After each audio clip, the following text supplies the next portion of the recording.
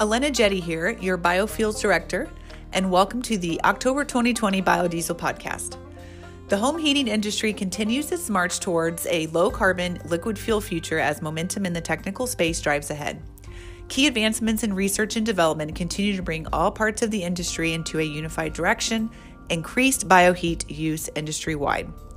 Leading up to September 2020 Heating and Energy America Trade Show, HEAT Show, industry leaders from all segments were abuzz on the latest activity. According to Biodiesel magazine, one such announcement came from R.W. Beckett Corp., one of the industry's leading heating oil burner manufacturers, unveiling a new B20 certified burner. Steve Howell of M4 Consulting, who chairs the American Society for Testing and Materials, also known as ASTM, Biodiesel Task Force at ASTM International, said the biodiesel and heating oil industries, through a cooperative effort led by National Biodiesel Board and the National Oil Heat Research Alliance, have since been focused on the data needed to secure industry consensus ASTM quality standards for blends up to B100. These continuing research and development efforts were instrumental in providing a foundation in which helped provide the platform to the equipment companies to invest in their own future by supporting higher biodiesel blends. The week of September 21st had some spicy happenings. California Governor Gavin Newsom announced plans to ban the sale of new gasoline-powered passenger cars and trucks starting in 2035 to electric vehicles to reduce climate warming emissions.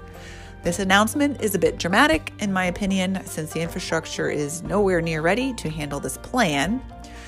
I will say, though, California currently utilizes about 10% of the U.S. ethanol, and many corn states, including Indiana, are working towards opening the California market to an E15 market, which would bring another new corn ethanol, 750 million gallons of demand to that state by 2023. This announcement got some attention, and I wanted to make sure I shared it across both the corn and soy boards.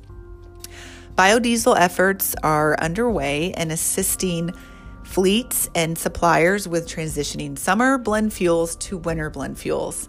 I recently met with Ball State University and their fleet managers to discuss using B20 on their campus bus fleet.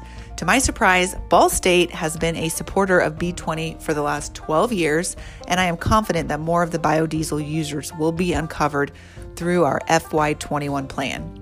Special shout out to Rachel Connor for providing the warm introductions to me.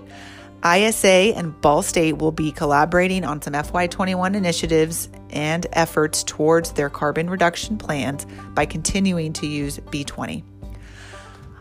Well, summer transitioned quickly into fall. I hope that you all stay warm and pray you have a safe harvest. I'll see you soon. Thank you.